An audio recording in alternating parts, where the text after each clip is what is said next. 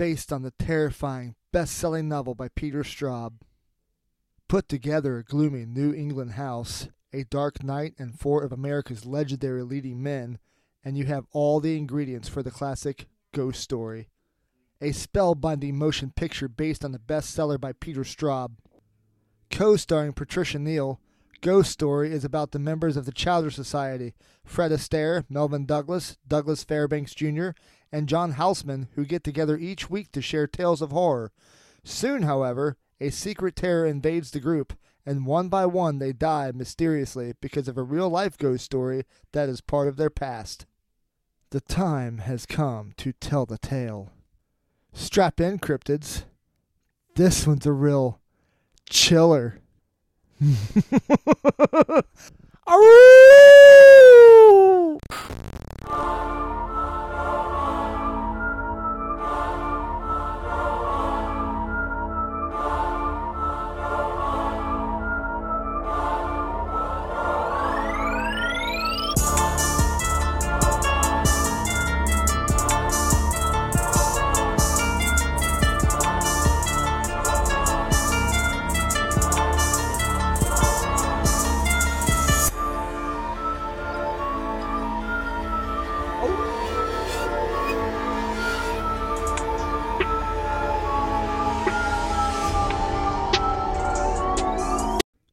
Based on the 1979 novel by Peter Straub, Ghost Story is a 1981 American supernatural horror film directed by John Irvin. With a screenplay by Lawrence D. Cohen and produced by Burt Weisbord. Sorry, Burt, if I butchered your name. The cast of characters would include Fred Astaire as Ricky Hawthorne, Tim Choate as young Hawthorne, Melvin Douglas as Dr. John Jaffrey, Mark Chamberlain as young Jaffrey, Douglas Fairbanks Jr. as Edward Charles Wanderley, Kurt Johnson as young Wanderley, John Houseman as Sears James, Ken Olin as young James, Craig Wasson as Don David Wanderley. Freddy Krueger fans would remember him as Dr. Neil Gordon in Nightmare on Elm Street 3, The Dream Warriors. Patricia Neal as Stella Hawthorne, Alice Krige, I'm sorry if I'm butchering your name, as Eva Galley, Alma Mobley, Jacqueline Brooks as Millie Jaffrey, Miguel Fernandez as Gregory Bate, Lance Holcomb as Finney Bate, Brad Sullivan as Sheriff Hardesty, Michael O'Neill as Churchill, Guy Boyd as Omar Norris, Robin Curtis as Ray Denham, and James Green as the Mailman. Ghost Story was the final film for Astaire and Fairbanks, the final completed film for Douglas. Sadly, he died 4 months before the film's release, and the first film to feature Michael O'Neill. The film was shot in Woodstock, Vermont, Saratoga Springs, New York, and at the Stetson University in DeLand, Florida. Ghost Story was released in the United States on December 18, 1981. After this break, we'll plunge into this terrifying tale. Welcome back to the Crypt of Horrors. I wanted to do this film because as we head into January, this is kind of the coldest month in Ohio. And quite frankly, I really just wanted to revisit the movie. I love this movie. And love it or hate it, you can feel the cold in this movie. The film opens with a very snow-covered, picturesque New England town. It's really quite a beautiful view. It looks like something you'd see in a Thomas Kinkade painting. As we take in this view, you then hear what sounds like a woman whimpering. We then cut to what appears to be the living room of Chowder Society member Sears James, who appears to just be pacing with his pipe in hand. And then we cut to several scenes of other society members who appear to be sharing a nightmare, as if they're all being haunted. After the opening credits, we then cut back to the living room of society member Sears, and it looks like all the society members have gathered to hear him tell a story. A little after midnight, the old caretaker was awakened by a terrible sound, whimpering pitifully. The sound came again, faintly. Only this time, he was sure it was human. The graveyard was silent except for the steady padding of his feet as he went around the tombstones. Hello, someone there, someone. There was nothing, no one. And as he stood there, scratching his head, feeling something of a damn fool, he happened to look down. And there at his feet, someone had been buried that very afternoon. The grave had been disturbed, the soil was upset, and the cross lay on its side. Respect, he muttered, sure now that he was the butt of a practical joke. So he smoothed out the soil and set the cross back upright at the head of the grave, and then he went back to his bed. But outside, in the graveyard, in the wind, there was still a faint wisp of sound, almost like a song. Alive. Still alive. Alive.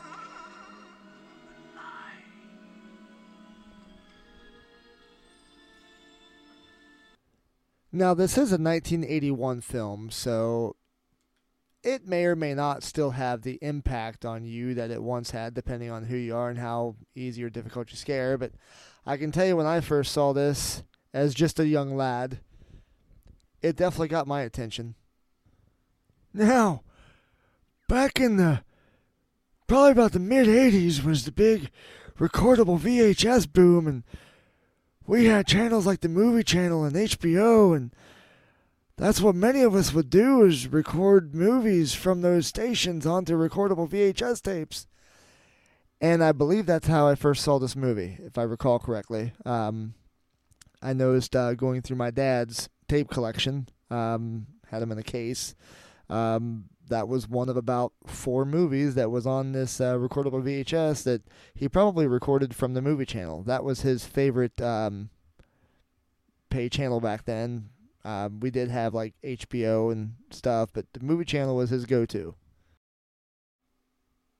Now, I have since purchased this movie on DVD, and oh my goodness, the picture and sound quality improvement from that recordable VHS tape to the DVD, I highly recommend this purchase. So basically the purpose of this society is, I guess if you want to call it one-upping each other or sharing stories and seeing who can scare who the worst, you know, like all good friends do growing up. But that's pretty much what they would do, is they'd get around and tell stories and see how they can scare.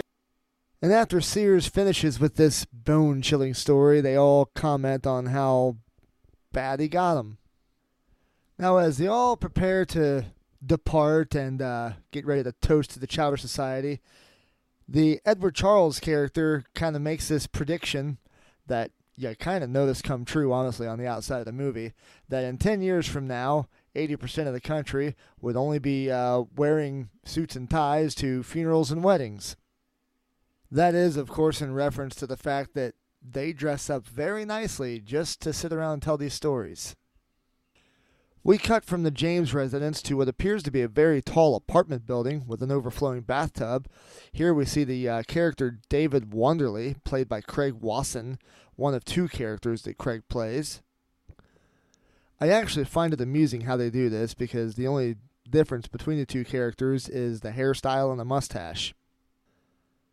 But here we see a kind of worried David questioning a very naked girl on the bed, asking her who she is and what she is. Feeling quite creeped out, he sits down on the bed and touches her and comments on how cold she feels, and then he gets up and goes around the bed and asks her, "What are you?" To this, she plays head games and gives strange answers, and he goes to roll her over, and we see the first creepy scene in the movie. She appears to be a corpse, which of course startles him, and he kind of stumbles backwards and falls off the balcony to his death. Next, we're in a home of Don Wonderly, who is apparently getting startled from sleep by a call from what appears to be his estranged father, Edward Wonderly. He's pleading for Don to come home because his brother just had a bad accident. In the next few minutes, we see why their relationship is strained, because the father is one of those who can't be pleased and doesn't want to listen. Don was trying to explain that he doesn't believe that his brother's death was an accident, and that he was familiar with the woman that David was with, and that he even slept with her, to which his father was clearly not wanting to hear. What we don't know yet, and we'll find out later, is that the Chowder Society has a very dark secret that they thought was buried, but is coming back to haunt them. After David's funeral, Don comes back to his father's house to find him apparently having a nightmare. As Don is heading off to bed, an emotional Edward tells Don that he's all he has left and asks him to stick around for a few days so they can maybe do some things together. We then cut to Ricky Hawthorne, played by legendary screen actor Fred Astaire in his final performance. What we as the audience see and hear is a woman laughing as the door opens with the light behind it, and Ricky is startled awake by his wife. As he is sweating and clearly distraught from the nightmare he just had, she offers him a glass of water, I guess to help calm his nerves, and asks if he wants to talk about it, to which he declines. And then she blames his nightmares on the stories they tell. Sound familiar?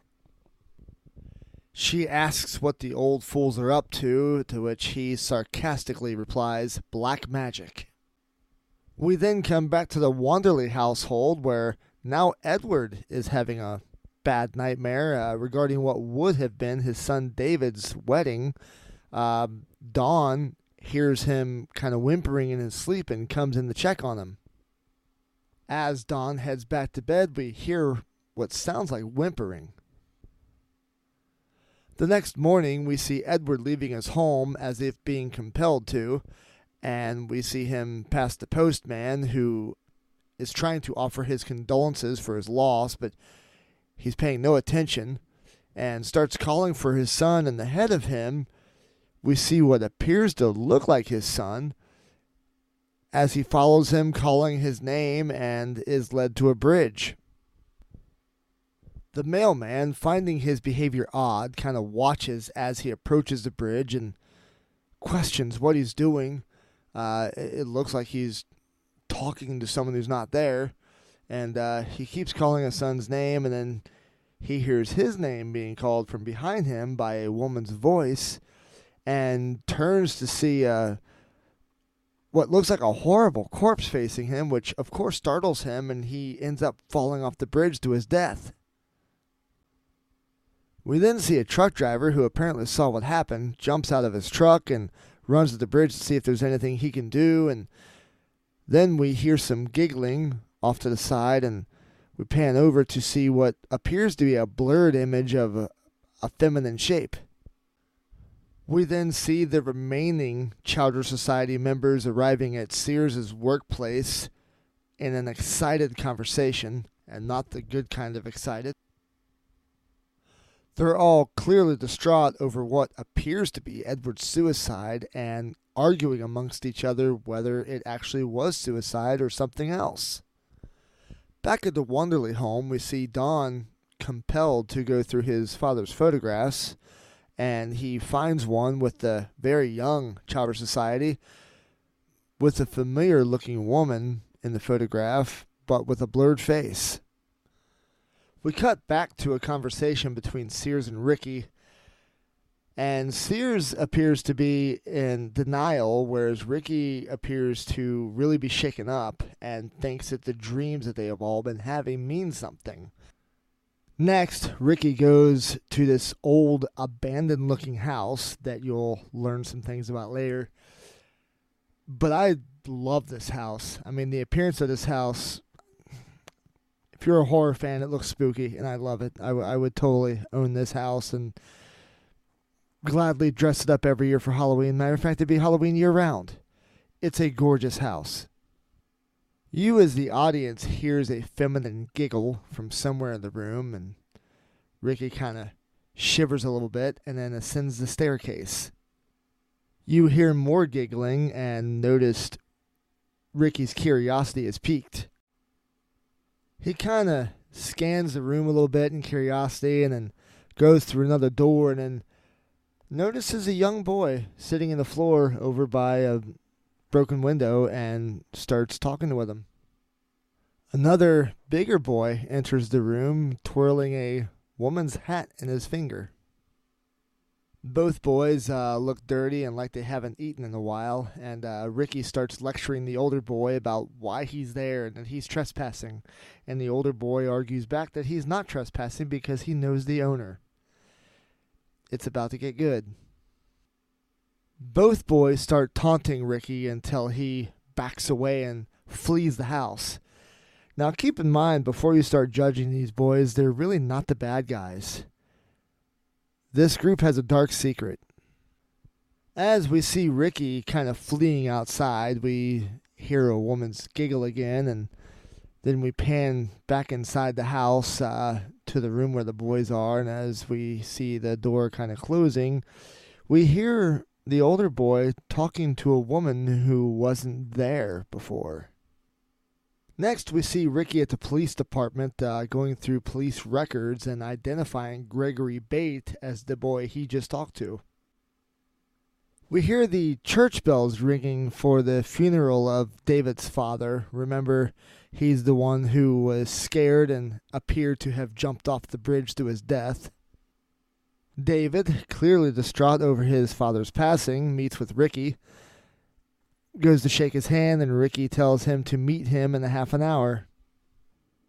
We then see a police car sliding down the road past the cemetery, getting a transmission from dispatch, talking about the boys who escaped from a mental hospital and how the one boy who appeared to be part of a cult. The cop arrives at the house, and then we cut back to David having lunch with Ricky. Ricky starts making small talk about sidewalks, and then David cuts to the chase and says, "You didn't bring me here to talk about sidewalks, did you?" Ricky says no and starts talking about how he thinks that they're all in danger, especially the Chowder Society. David then pulls the photo out of his pocket and asks Ricky who the woman is.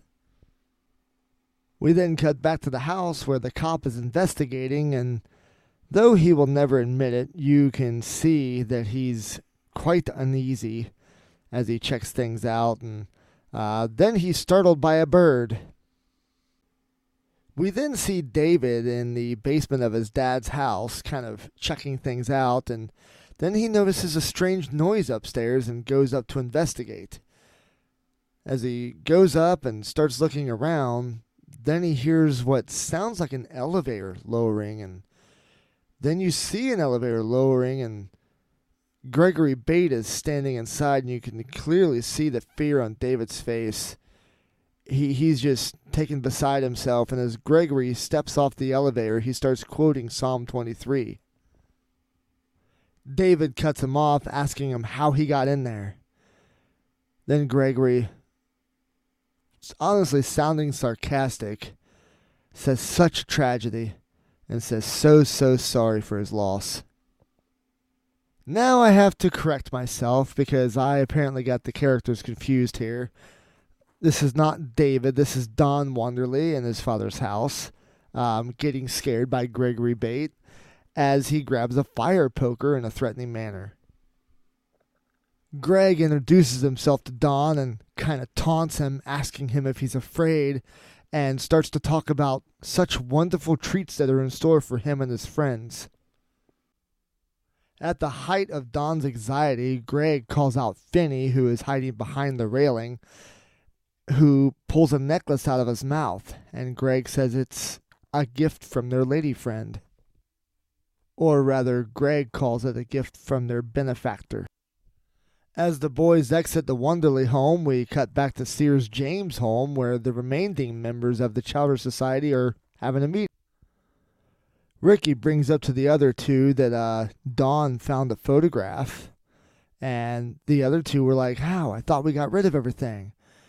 And he said apparently Edward kept one, and he found it, and they asked Ricky if he said anything. He said No, but he wanted to because he likes the boy.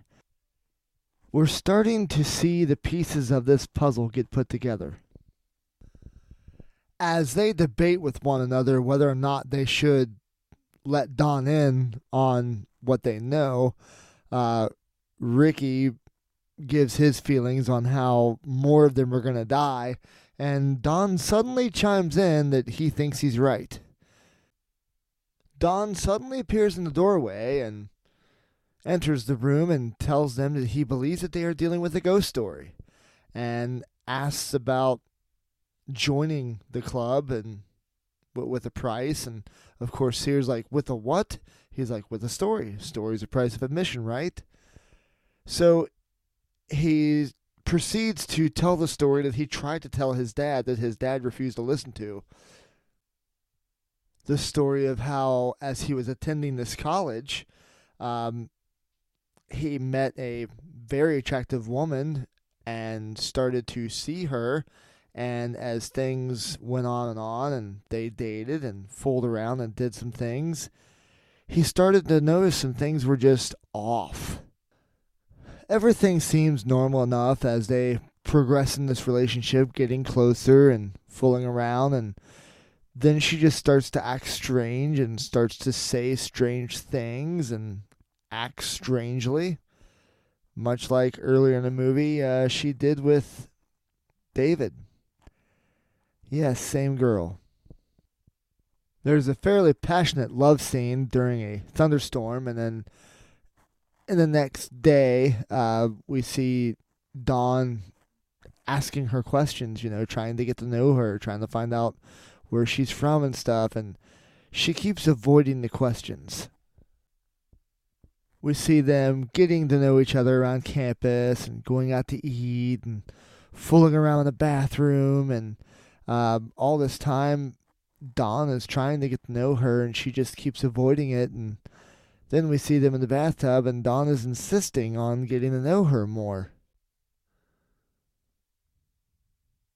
While they're in the tub, Dawn decides to be playful and grab her by the legs and playfully pull her underwater. And she kind of stays under uncomfortably long. Then all of a sudden, she just reemerges and screams strangely. And you'll find out later why. Next, David wakes up.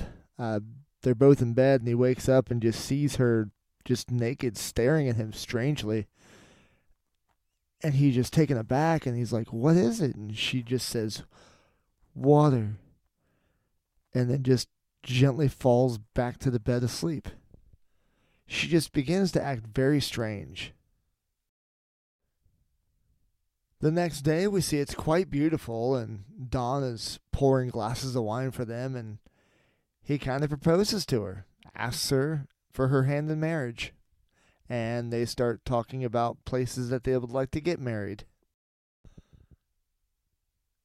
He starts coming up with places that he thinks that she would like to go, but then she brings up how she'd like to go back to his hometown to meet his family and stuff, and he's quite dismissive of it.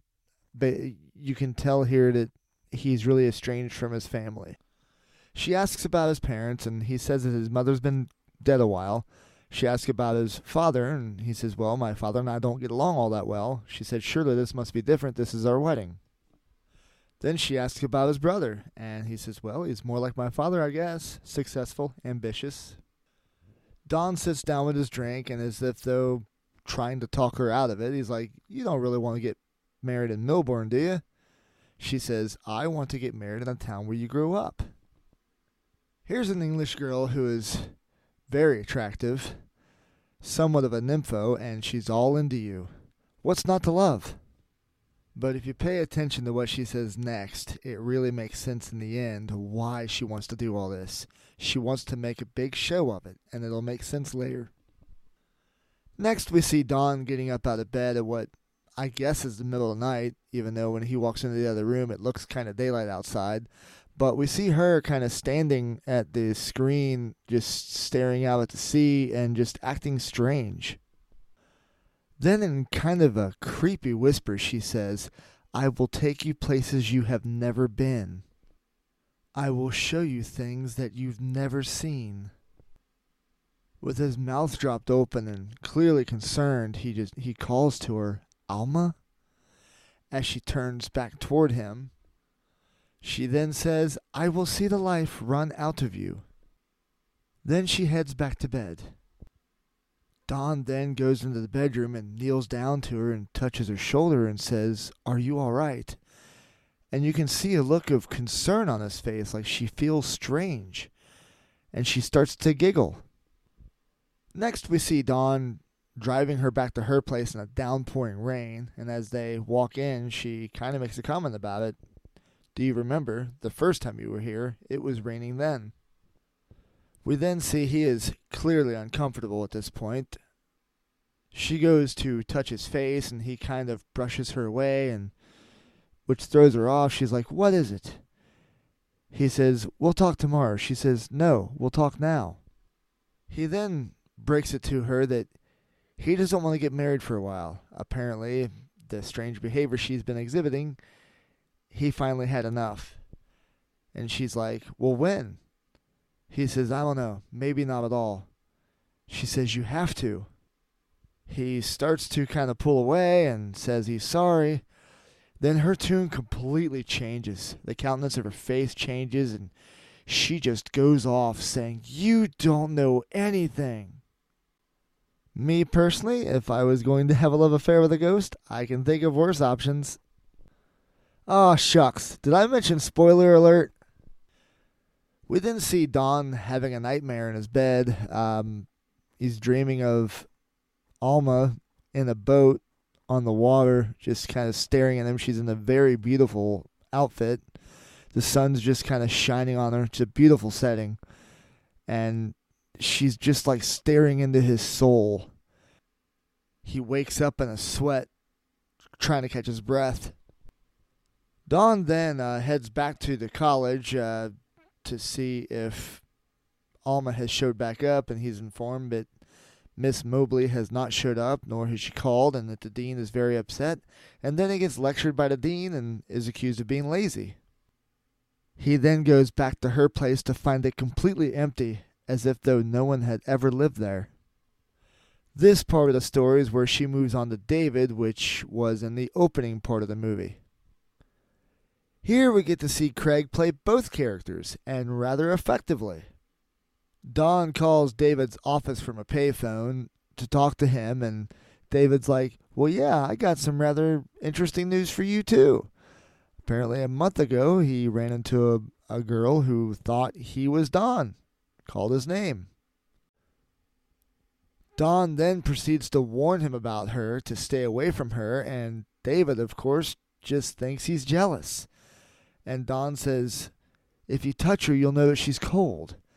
To which David says, Yeah, I don't think we're talking about the same person. As we cut back to the table where the men are all sitting around, Don is finishing the story, saying that when they broke down David's door, no one was there, that she had simply vanished. There had never been an Alma Mobley. Sears offers him a cigar to celebrate their marriage, clearly in denial still of the story, but you can tell the other two are really shaken by this. Don then pulls the picture out of his pocket and shows it to Sears and says, This is Alma Mobley. Sears then says, I don't believe you, and hands the pictures to the other guys. John Jaffrey says, I knew this would happen, as if though he knows something. Sears chalks it up to coincidence. Don says, I don't think so, and Ricky concurs. Sears, in denial, just refuses to believe it, admitting he's an old man and he's rude. Jaffrey continues to say, I knew it, I just knew it, as Don then pulls the necklace out of his pocket and says the last time he saw Alma, she was wearing this, the same necklace that the boy gave to him. Ricky asks Don where he got the necklace, to which he says Greg, and then Jaffrey just panics and wants to tell the story.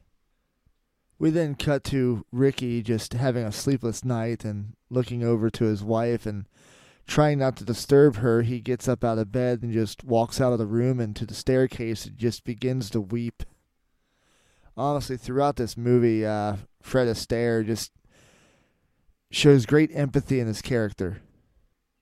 Sears just tries to drown it in denial, opera, and alcohol. We then see Jaffrey appearing to have night terrors, honestly. We go into his dream and see him standing at someone laying down with a sheet over him. We know who it is. But he's saying, I told you, there's no pulse at all. Then the corpse leaps up and grabs him around the throat, and we cut to actually he is strangling his wife without realizing it. The next morning, we see her bringing a tray up to him, and she's just cold toward him, and she holds against him what happened the night before, just ignoring the fact that he really wasn't himself. He was asleep. As she heads upstairs, we notice a strange woman dressed in black waiting in another room. She sets his breakfast down, wakes him up, and tells him that he doesn't really deserve it. Then tells him about him attacking her, and he just breaks down. She knows he would never hurt her, and they make up. She heads downstairs to see the guest who is no longer there. And then we cut to him in the bathroom. He appears to be having an attack, and he's calling for Millie, but she can't hear him for the teapot. He struggles to make it downstairs, enters the other room, trying to find his medicine, and she comes in the room, Millie, to see what's going on with them, and mentions the other woman that was there, and that she must have took off with it. He then starts to clutch his chest, saying ambulance, ambulance. And as she's on the phone with the squad, this is pre-911 days, he gets up and goes to the cabinet trying to find medication, and as he is, this stranger comes up behind him. He turns to her, and as she pulls her cloak back, she's like, maybe I'll take a bite out of you. And then it turns to him, and he says, Eva? And then it turns back to her as a corpse screaming. Then as we see Ricky picking up the phone on the other side, we then cut to Jaffrey laying on the floor, dead, with a broken glass door. Dead from a heart attack. We're going to take a quick break, but when we come back, the time has come to tell the tale. Welcome back to the Crypt of Horrors. You're going to want to sit down for this one. We're back at Sears' house, and Sears, Ricky, and Dawn are all sitting in the room by the fire, and Sears and Ricky start to talk about how this is the worst story that they know, the worst thing that ever happened to them, and they thought they could keep this a secret, should have known better, guilt, and they begin to tell the story. Sears starts with Eva Galley, which triggers a shudder from Ricky. Sears says, there, I said it, as if though it's a name they've been trying to avoid saying for years. And Dawn inquires what happened to her. Sears says, it's obvious, isn't it? Ricky says, we killed her. Dawn says, you guys? They said, all of us. Ricky then starts with the Chowder Society in the spring of 50 years ago. Then Sears chimes in, that started it all. Then Ricky says, in the beginning. And then we cut to a scene where they are 50 years younger. They're attending a sort of concert of stringed instruments, and some of the audience members are commenting on a peculiarly attractive young lady on the front row. They are all smitten with her, and they all seek her attention. They all, like jealous children seeking their parents' attention, fight to be the first to walk down the street with her, open car doors for her, open doors for her. And to be fair, she entertains them all. They're sitting in the soda shop, taking turns telling her what their aspirations are and what they plan to do after school. And they all act like giddy little schoolboys getting attention from their crush. And honestly, one of them is kind of annoying. Then we're taken to what appears to be a gala or costume dance, to which of course she shows up looking beautiful and takes Edward by the hand and takes him for a dance. And then we see where they took the picture that they thought they destroyed. And as scenes flash by, we see that though she flirts with all of them to a measure, she's really giving attention to Edward. Then we're treated to an ever 80s epic romantic scene of them in the boat and just a picture of romance. Then we come to the scene which eventually leads to all their trouble. Edward is up in the room and can't perform. We then hear crooning from down below the window. His buddies are serenading them, and clearly you see her disapproval, and she then asks Ricky to take her home. Here we see them all getting trashed, and it ends in disaster. A toast is called for to the mysteries of women, to which one of them says, "All women are mysteries to me." Gee, who doesn't feel that way? Then Edward is asked how it was. Edward lies and says it was awesome, to which they all get excited, and we knew it, but they all get excited, and then they all decide drunkenly to drive back to her place. I will say this, if these guys aren't really drunk, they are really good at acting it, because I've been this level of drunk, and I'm not sure I could act this level of drunk. She invites them all in and starts to play a record, and she starts dancing with John, and Ricky's giggling, and then Sears gets jealous and decides he wants his dance. John falls down drunk, and Eva says, "I think it's time to put this one to bed," to which Sears says, "No, I want my dance." Edward stands up and says, "You heard the lady, let's go." And then Sears, jealously, says, "Oh, you just want her all to yourself, don't you? I suppose you plan on spending the night." He says, "No, I wasn't planning to." Sears demands a dance, and then Edward just tells the group to get their things. He says, "Get your things." Then suddenly Eva says, "Wait. You'll get your dance. You all will." She then takes John and Ricky and kisses them, and then comes to Sears and says, "Dance with me, you toad," to which he calls her a slut, to which she slaps him. She then realizes that Edward told them something. So she turns to him and says, "Really, Nettie? You told them?"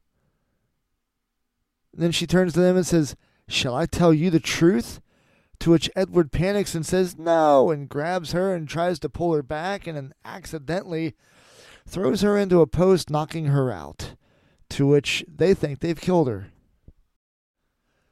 They all then debate how they should handle the situation, whether to go to the cops or not. Then Sears says, "No, we have to get rid of the body, where they'll never find it." So they take the car down to the waterway, I guess the river, and they stick her inside the car and then push it into the water.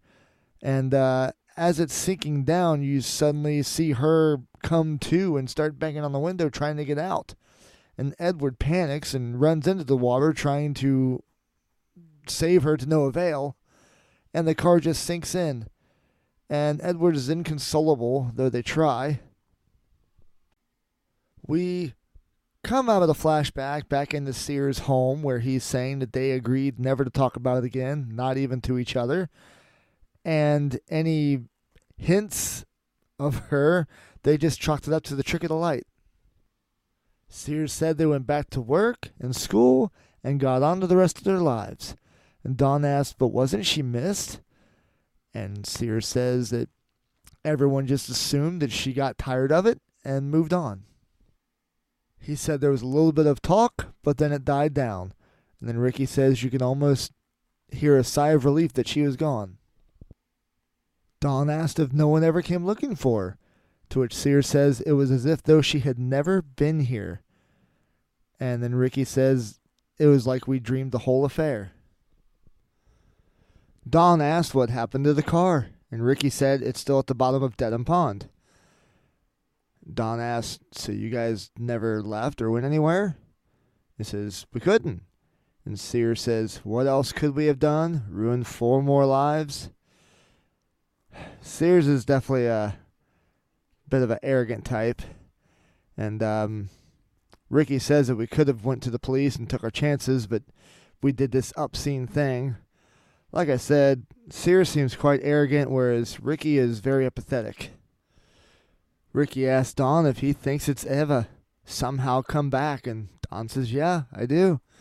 Whether it's growing older and the energy is just growing stronger through the stories or whatever. And Ricky asks if he thinks that's who killed their friends, and he says, yeah, and my brother. Don says he thinks Gregory Bate and the boy are helping her, and he wants to go to her house, and he hopes that they'll go with him, which they do head there. So the 3 of them make their way into her house, which is pretty much condemned, and Sears says we swore we'd never set foot in here again.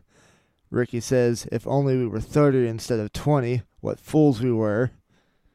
And Don says, you think she's here? Ricky says, I'm sure of it.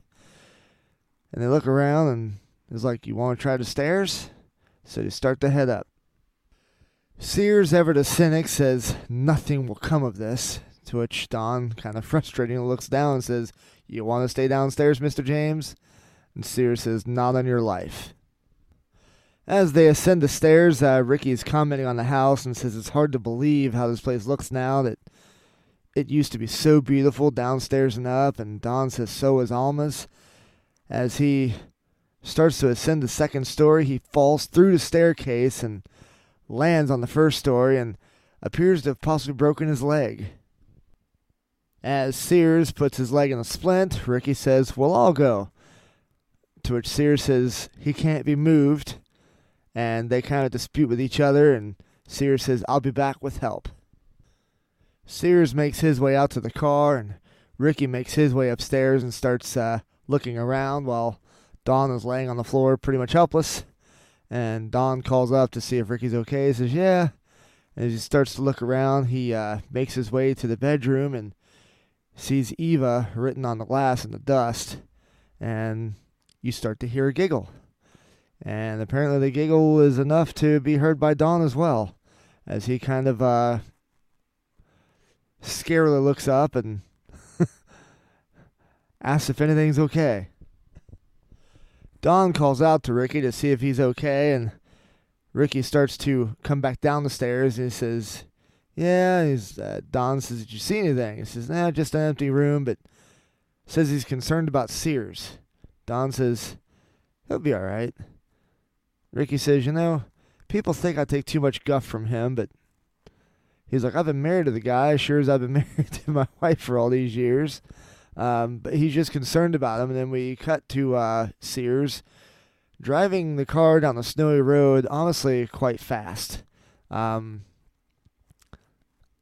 had enough incidents in the snow to know that I wouldn't fly down the roads like that. I understand that he's trying to go for help and stuff, but he's going down the roads.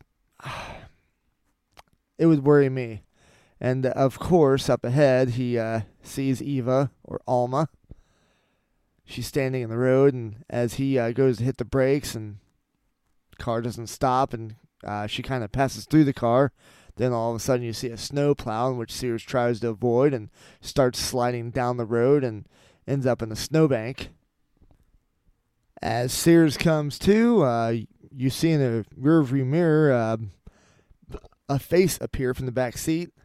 And all of a sudden you hear Eva's voice saying, dance with me, you little toad. As Sears turns around, he sees a little boy in the back seat, and the boy attacks him. And then the camera cuts away, and all you hear is the horn. We cut back to Don and Ricky, and Don's like, I'm sure he's okay. Probably just got stuck in the snow. And Ricky's like, if everything was okay, he'd have been back already. Ricky hands Don the flashlight and heads out the house, saying, I have to go find a way to get you to the doctor. And he heads outside and goes out to the road and sees a car coming down the road and starts to flag it down. And I never understand this in movies, how you open the door and get in the car without even paying attention to who's driving. That's exactly what Ricky does, and he gets in the car with Greg. Ricky gets in and says, "Lucky you came along." And Greg grabs him and says, "Lucky for both of us." They start traveling down the road, and Greg threatens Ricky not to struggle or he'll kill him right there. Ricky asks him why he's doing this, and Greg's like, "Would you like to live forever, Ricky? Because that's what she promised us." Greg goes on this spiel about living forever and how she's been sleeping beneath the water and ice for all these years and waiting for this opportunity. And Ricky says, "She tricked you. You won't live forever." Greg's like, "We'll live longer than you." Ricky pulls a knife from his coat and says, "Oh, no, you won't," and stabs Greg as he's driving. And Greg starts to lose control and takes out the mailbox. And the car rolls a couple times and lands on its top. And then we cut back to Eva's house, where we seem to see some activity starting to happen as far as like water coming out of the walls. And Don's looking at it and goes to touch one of the walls, and then we cut back to the car and we see Ricky getting out of the door, and he's actually going to go get help. And then we cut back to Eva's house, where we see the backside of this lady with a beautiful dress on, walking down the hall and walking down the stairs, and she grabs the post, and we see that Don sees something as we cut back to Ricky is at the pond with the police and the tow truck getting ready to pull the car out of the water. Is stuff starting to make sense yet? Now we start to cut back and forth between the tow truck pulling the car out of the water and the house where Eva is making herself known to Don, and Don is just in disbelief. He squints his eyes trying to make sure what he's seeing is what he's seeing, and Eva, or Alma, looks at her and says, "Oh, Don, aren't you even going to say hello?" She gives this lovely pun of, "I thought you'd be dying to see me." To which Don just continues to shine his light at her and, stutters and says, "You're not here, you're not real." And she says, "Don't be foolish, Don. You can see me, you can hear me." Don then kind of shouts, "Get away from me," and throws his flashlight at her, which of course goes through her, and she starts to giggle as we cut back to the car being pulled out of the water again. We see the car is almost out, and as if though Ricky knows what's going on at the house, he tells them faster, and we cut back to the house where Eva, or Alma, is looking at Don, says, "Haven't you been longing for me, waiting for me?" as she starts to approach him. She says, "I've come for you." And he starts to shudder back and he says, "You're dead?" And she says, "And you will be too. Dead and wet and cold." We then cut back and forth again from the car being pulled from the water. It's on land now and being pulled back.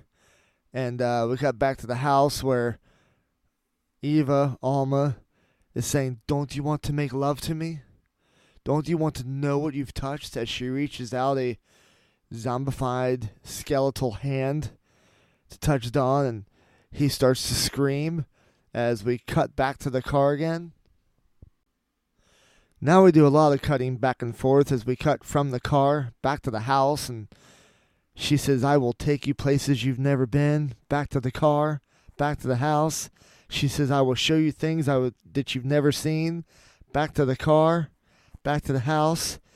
And she says, "And I will watch the life run out of you," as she pulls back her veil and she becomes a corpse. And Don starts to scream as we cut back to the car as Ricky gets the door open, and you see the corpse start to swelt away in the back seat, well, the front seat.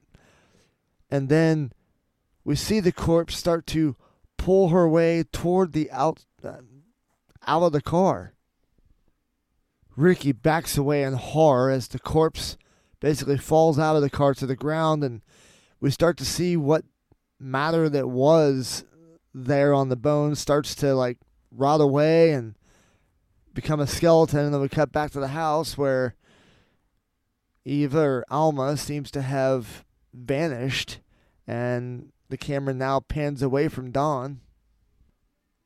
Then we cut back to Ricky and the police and tow truck guy kind of standing around the corpse or the skeleton and looking down at it, and then we focus on Ricky's face, which is just filled with sorrow but also relief that this is over now. But by all rights, he should face charges for this. But as far as we know, that doesn't happen. And we cut back to the house where Don is getting up now and going over to the staircase and leaning up on the post. And he's just kind of looking out.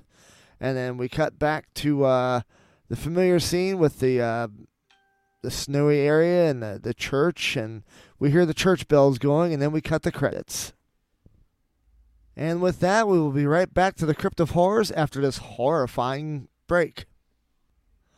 Welcome back to the Crypt of Horrors. I hope you enjoyed this episode. This is one of those movies where you have the question of, did it hold up? For me, yes. I watched it when I was young, not back in '81, of course, but I watched it when I was young, and I still feel like it holds up. Maybe it doesn't scare me now as it did. It did scare me back then. Maybe now it's just nostalgia. But